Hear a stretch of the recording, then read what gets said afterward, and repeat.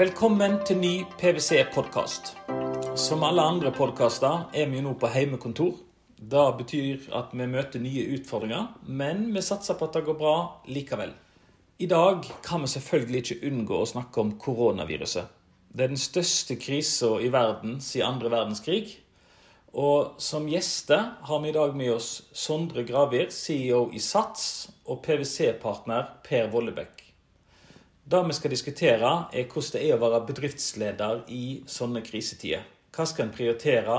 Hvordan ivaretar en de ansatte? Hva det en må tenke på? Og velkommen til deg, Sondre. Takk for det. Det første spørsmålet, det sier seg egentlig selv. Får du trent nok i disse dager? Det jo et viktig spørsmål. Det korte svaret er aldri får man trent nok, og i hvert fall ikke i disse dager. Men jeg tror det viktig og at man kommer seg litt ut og får trent, fordi det tror jeg både viktig uansett hva man jobber med, men også stort sett for privatlivets fred i den enkelte familie. Ja, Per, hva med deg da? Du jo vår ekspert på likviditetsstyring og soliditet. Får du trent nok til å holde kroppen ved like i disse koronatider? Jeg får drevet en del med hjemmeskole og hjemmebarnehage og daglige fotballkamper i hagen. Det vel det jeg stort sett får, dessverre. Så håper jeg at det kommer til å bedre seg når ting kommer litt tilbake til normalen. Ok, ja. Men jeg skal følge deg opp om et par uker og høre hvordan det går. Som våre faste lyttere sikkert har fått med seg, så vår faste podcastguru Eivind Nilsen, han opptatt i dag. Men desto hyggeligere det å fortelle at vi har utvidet vårt faste panel med en av våre mest erfarne partnere i PwC, Signe Moen. Hei, Steinar. Hei. Sondre, dette jo sannsynligvis, jeg tror du yngre enn meg, så jeg tror dette det største sjokket vi har opplevd i vårt liv. Hva tid skjønte du at dette var alvor? Jeg tror, aller først, jeg tror du har helt rett i det, Steinar. Vi har vel, vi begynner vel å skjønne det nå, men dette vel et alvor som har sunket gradvis inn hos oss alle, uavhengig av hvilken industri eller selskap man i. Vi begynte å se konsekvensene egentlig for SATS sin del i andre halvdel av februar, hvor vi jo en virksomhet som baserer oss på å samle mennesker i sentrene våre. Mange mennesker sammen. Vi har mange ansatte som har mye kontakt med medlemmene våre når de i sentrene våre. Så det klart at for oss så ble dette tydelig allerede andre halvdel av februar, at det kommer til å påvirke oss. Men gradvis da gjennom egentlig begynnelsen av mars ble det tydelig at dette kommer til å få dramatiske konsekvenser for vår virksomhet. Og da jo selvfølgelig, la meg lure på, når dere var i ferd med å forstå, hva grep gjorde dere da?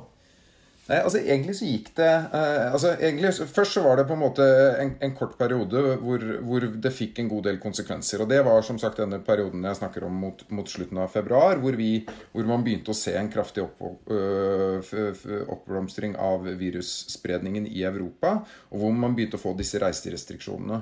Og for oss så var det jo veldig viktig å sørge for at vi har et trygt arbeidsmiljø for våre ansatte, men også ikke minst et trygt miljø for medlemmene våre. Så vi var veldig tidlig ute med å sette alle ansatte i karantene.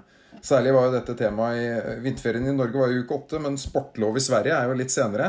Så der hadde vi mange svenske ansatte som vi visste hadde vært på skiferie. Og det for oss å få satt mange ansatte i karantene da tidlig, det var viktig. Og det påvirket oss jo i stor grad allerede da, både i forhold til medlemsopplevelsen og det økonomiske. Og så var det egentlig en periode hvor tiltakene bare var litt sånn gradvis tilstramming, også for vår virksomhet. Og vi hadde på en måte daglige kriseledermøter og så videre. Men så var det da onsdagen, dagen før regjeringstiltakene i Norge kom, hvor det virkelig eskalerte for oss. Utover ettermiddagen den onsdagen så begynte vi å få noen få sentre hvor vi fikk bekreftet koronatilfeller, eller hvor vi fikk da varsling fra medlemmer om at de hadde mistanke eller fått bekreftet at de var smittet og hadde vært hos oss. Og da måtte vi ta umiddelbare grep, selvfølgelig, stenge ned senteret, varsle alle medlemmer som hadde vært der i samme periode, både på SMS og på e-post og så videre. Og så tok vi en beslutning onsdag kveld i kriseledelsen om at hvordan vi skulle håndtere denne type tilfeller på sentrene våre. Da hadde vi vel 4 sentre som var påvirket.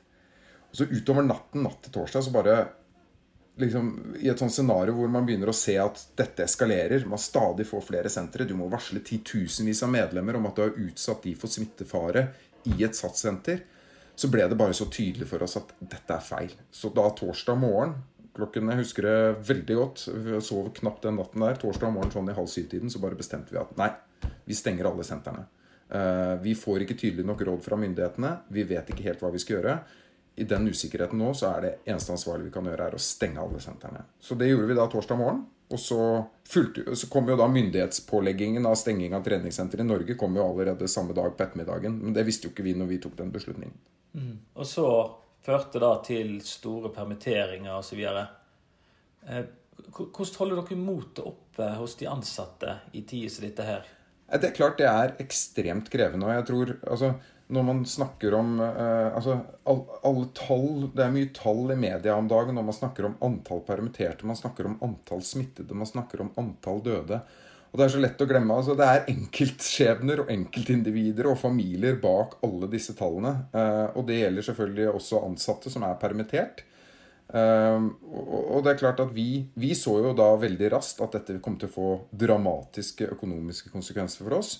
Og vi var i en situasjon hvor vi måtte permittere tusenvis av ansatte. Vi permitterte allerede fredagen, så permitterte vi med varsel da over 4000 ansatte i den norske virksomheten vår, dagen etter disse myndighetstiltakene kom fra regjeringen. Så det klart det fikk dramatiske konsekvenser for mange av våre ansatte, og det som har vært utrolig viktig, i hvert fall for oss som ledergruppe, og for meg som leder av SATS, det jo at de ansatte må i hvert fall forstå hvordan vi tenker, og hvorfor vi agerer som vi gjør. Og det har vi brukt veldig mye tid på å kommunisere internt, om det gjennom da intranett. Vi bruker Workplace som intranettkanal. Der kan man ha direkte dialog. Vi kan gjøre livestreaming av informasjonsmøter hvor alle ansatte kan koble seg på. Masse Q&As og så videre. Så du kan aldri gi nok informasjon eller være transparent nok i noen kanaler, hverken mot de ansatte, mot bankene dine, mot styret ditt og så videre i den situasjonen man nå. Jeg lurer på, Sondre, oppfatter du fra de ansatte, forstår de situasjonen? Har de forståelse for permitteringen? Hvordan har de ansatte reagert i prosessene? Jeg helt overveldet på sånn, altså det må jeg bare si, altså jeg opplever at det en stor forståelse blant de ansatte, selv med de konsekvensene det får som sagt for hver enkelt som blir permittert, så det opplever jeg at det en stor forståelse for de ansatte at vi måtte ta det grepet. Og det klart vi en virksomhet, vi har 10 000 ansatte, vi en virksomhet med mye passion og mye energi, og de ansatte brenner egentlig for en ting oss som jobber i, kall det på hovedkontor og så videre, men det klart alle våre ansatte på senteret brenner jo for medlemmene våre, og for at de skal på en måte lykkes så med treningen sin, så det våre ansatte egentlig bare opptatt av hvordan kan vi åpne på en så trygg som mulig måte, så raskt som mulig. Og så opplever jeg en forståelse for de ekstreme grepene vi har måttet gjøre med å permittere. Samtidig så vi også veldig opptatt av at våre ansatte skal liksom føle og virkelig forstå at det eneste målet vi har nå, det jo å sørge for at vi kommer gjennom dette på en god måte, slik at vi kan ønske flest mulig av de velkommen tilbake til jobben sin så raskt som mulig. Det jo det viktige. Per, nå har du jo hørt Sondre fortelle om sin opplevelse. Du snakker jo med mange av PwC sine kunder angående den situasjonen som de opplever nå. Har du noen konkrete råd til norske bedriftsledere? Jeg synes jo det høres ut som at Sondre beskriver det her ganske godt. Det jo mange ting som må gjøres mer eller mindre samtidig. Jeg har lyst til å spørre Sondre etterpå hvilken rekkefølge det skjedde i, men jeg har jo fått litt inntrykk av at dere mer eller mindre simultant klarte å legge nye planer for drift, og hvilke grep dere måtte ta der, samtidig som dere skulle kommunisere både med aksjonærer, banker og de ansatte, som 3 ganske viktige interessenter oppi dette her. Og det inntrykket jeg har fått også, at dere da har jo klart, ved en god dialog med banken, å skaffe dere tilstrekkelig likviditet på kort sikt til å ta de grepene dere må ta, sånn at dere raskt nok klarer å fokusere på hvordan dere da skal komme ut av dette igjen, den dagen ting begynner å komme tilbake til normalen, og holde både ansatte og anlegg og aksjonærer og alt i gang i det som vi forhåpentligvis, altså vi må kunne regne med at dette en unntakstilstand som ikke kommer til å vare for alltid.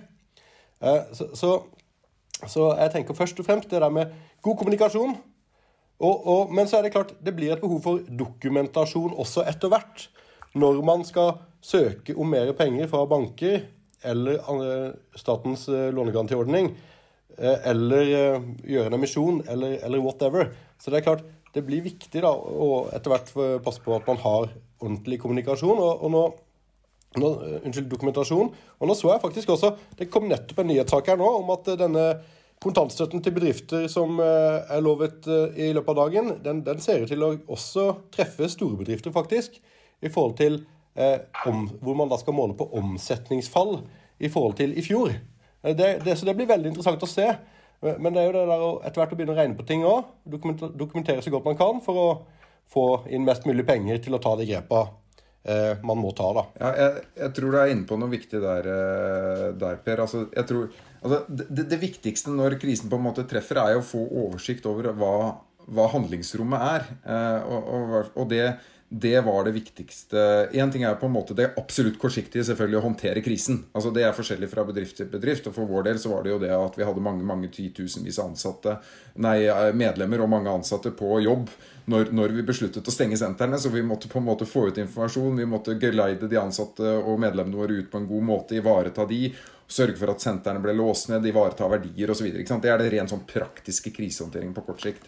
Men så må man ganske umiddelbart og parallelt, som du inne på, Per, få oversikt over likviditetssituasjonen. Hvilke posisjon står man i som selskap? Og ikke minst, hva det liksom verst tenkelige scenarioet? Og det klart, da det to ulike tilnærminger etter det. Hvis det verst tenkelige scenarioet viser at dette kommer vi kanskje ikke til å overleve, kontra hvis vi tar disse grepene nå i løpet av det neste døgnet, så bør vi kunne overleve krisen og komme gjennom den og kunne tenke liksom langsiktig etterpå. Det jo to litt ulike utfall da. Og som du var inne på, Per, så jo vi modellerte raskt opp 3 scenarioer. Et 2 uker stengt scenario, et 6 uker stengt scenario og et 3 måneder stengt scenario. Og så det at vi kommer oss gjennom dette uansett, og selvfølgelig også et enda verre scenario, men vi må sikre kortsiktig likviditet, så det for oss å ha da umiddelbar dialog med styret og med bank, det var kjempeviktig den torsdagen. Og så i tillegg til dialog med banker, finansiering og likviditet, så har jo Sats, dere har jo vært ganske raske og kreative i forhold til å, jeg skal ikke si endre for deres forretningsmodell, men videreutvikle den, kan vi vel si, i forhold til digital trening, som dessverre kanskje ikke så lett fysisk som det høres ut som. Ja, men det riktig, og det jo litt sånn du var innom vi snakket på en måte om de ulike fasene, og det jo for så vidt ikke faser, for da tenker man så veldig sekvensielt, dette jo nesten mer parallelt, men jeg tror det ble veldig sånn tydelig for oss at det var liksom først, og alt skjedde jo i løpet av en dag egentlig, altså først så var det denne umiddelbare krisehåndteringen, og så var det å sørge for at du har kontroll på likviditetssituasjonen, og der var det mange, i hvert fall for min del personlig, altså man har jo ikke vært i denne type krise før, det jo ofte kjennetegn ved kriser, at man har ikke så mye erfaring med akkurat den spesifikke krisen man står overfor, men når jeg snakket med noen få personer som var viktig for meg å rådføre meg med, så var på en måte den innspill jeg fikk fra alle sammen, det var det viktigste nå likviditetssituasjonen. Det viktigste å sørge for at man i en situasjon hvor du har kontroll på det.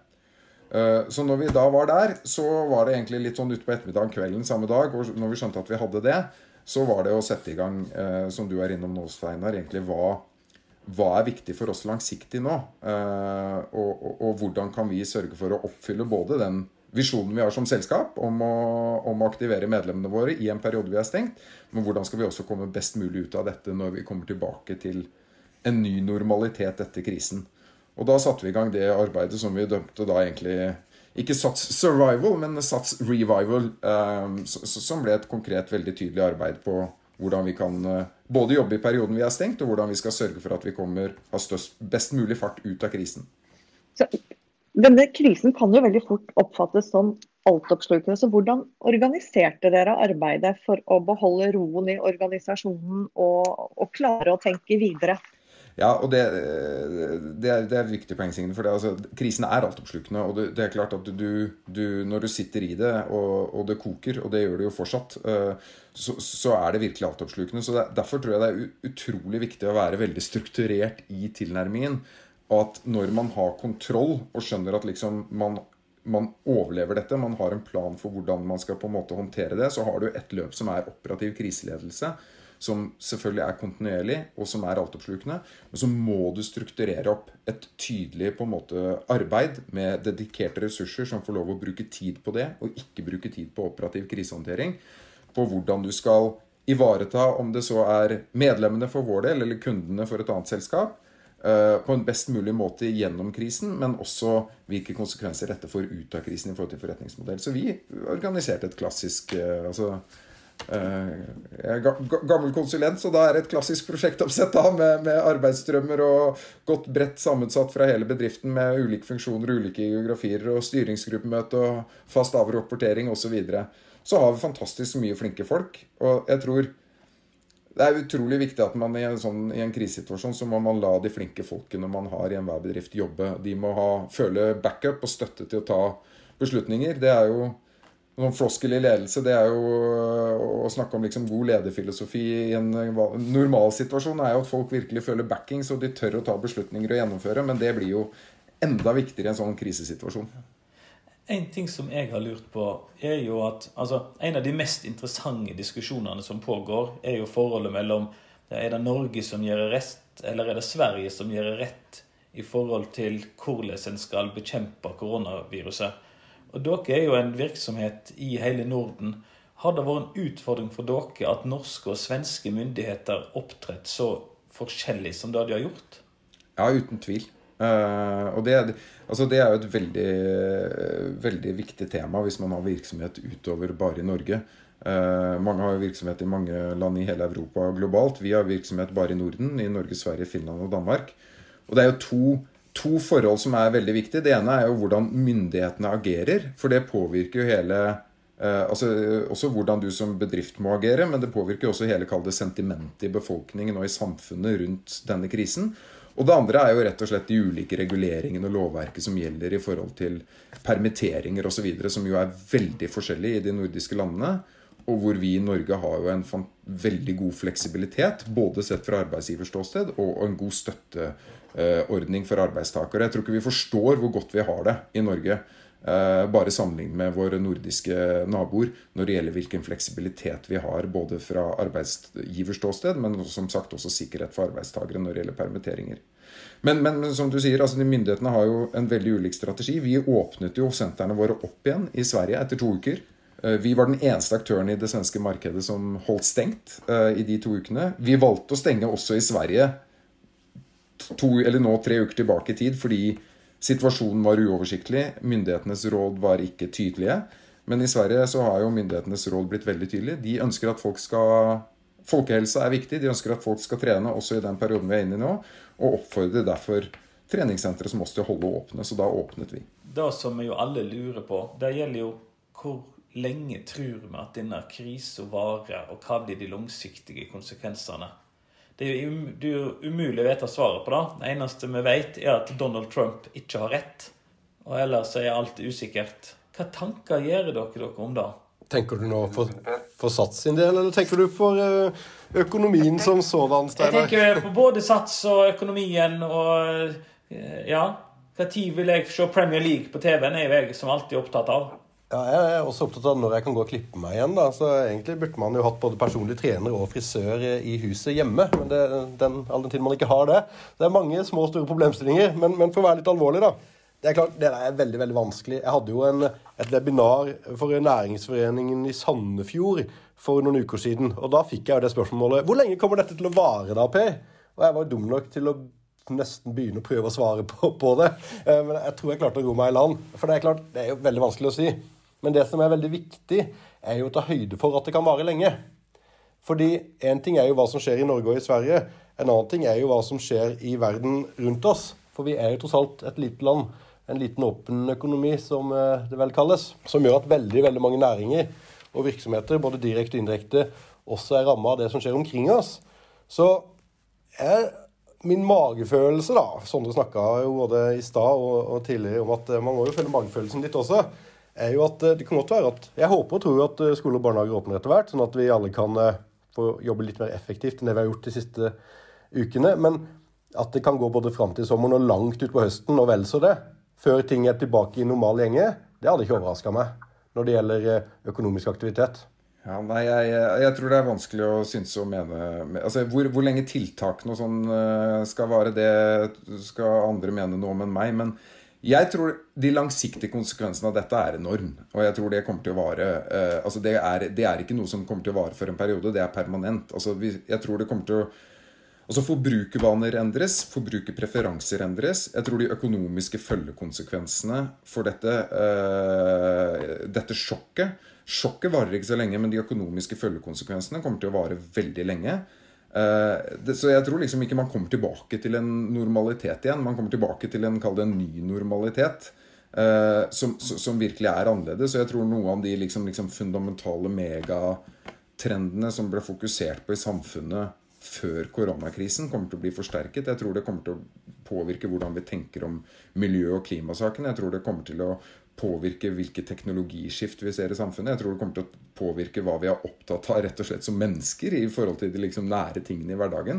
Så jeg tror dette får liksom fundamentale samfunnsmessige konsekvenser. Ja, jeg leste jo i går at en artikkel som sa at det meste fungerer fint på hjemmekontoret, men det veldig mange som sliter med at avstanden fra kontoret til kjøleskap og matbod litt for kort. Og det har faktisk også ført til at salg av badevekter har eksplodert. Og det skulle i hvert fall tyde på at markedsmulighetene for Sats, når koronaviruset en gang forsvinner, skulle være veldig store. Tusen takk til Sondre Gravir, Per Vollebekk og Signe Moen. Tusen takk for at du hører på PwC-podden. Abonner på podcasten, så er du sikker på at du får den med deg. Mitt navn Steinar Hareide. Vi høres igjen neste veka, og da skal vi snakke om krisepakkene til regjeringen.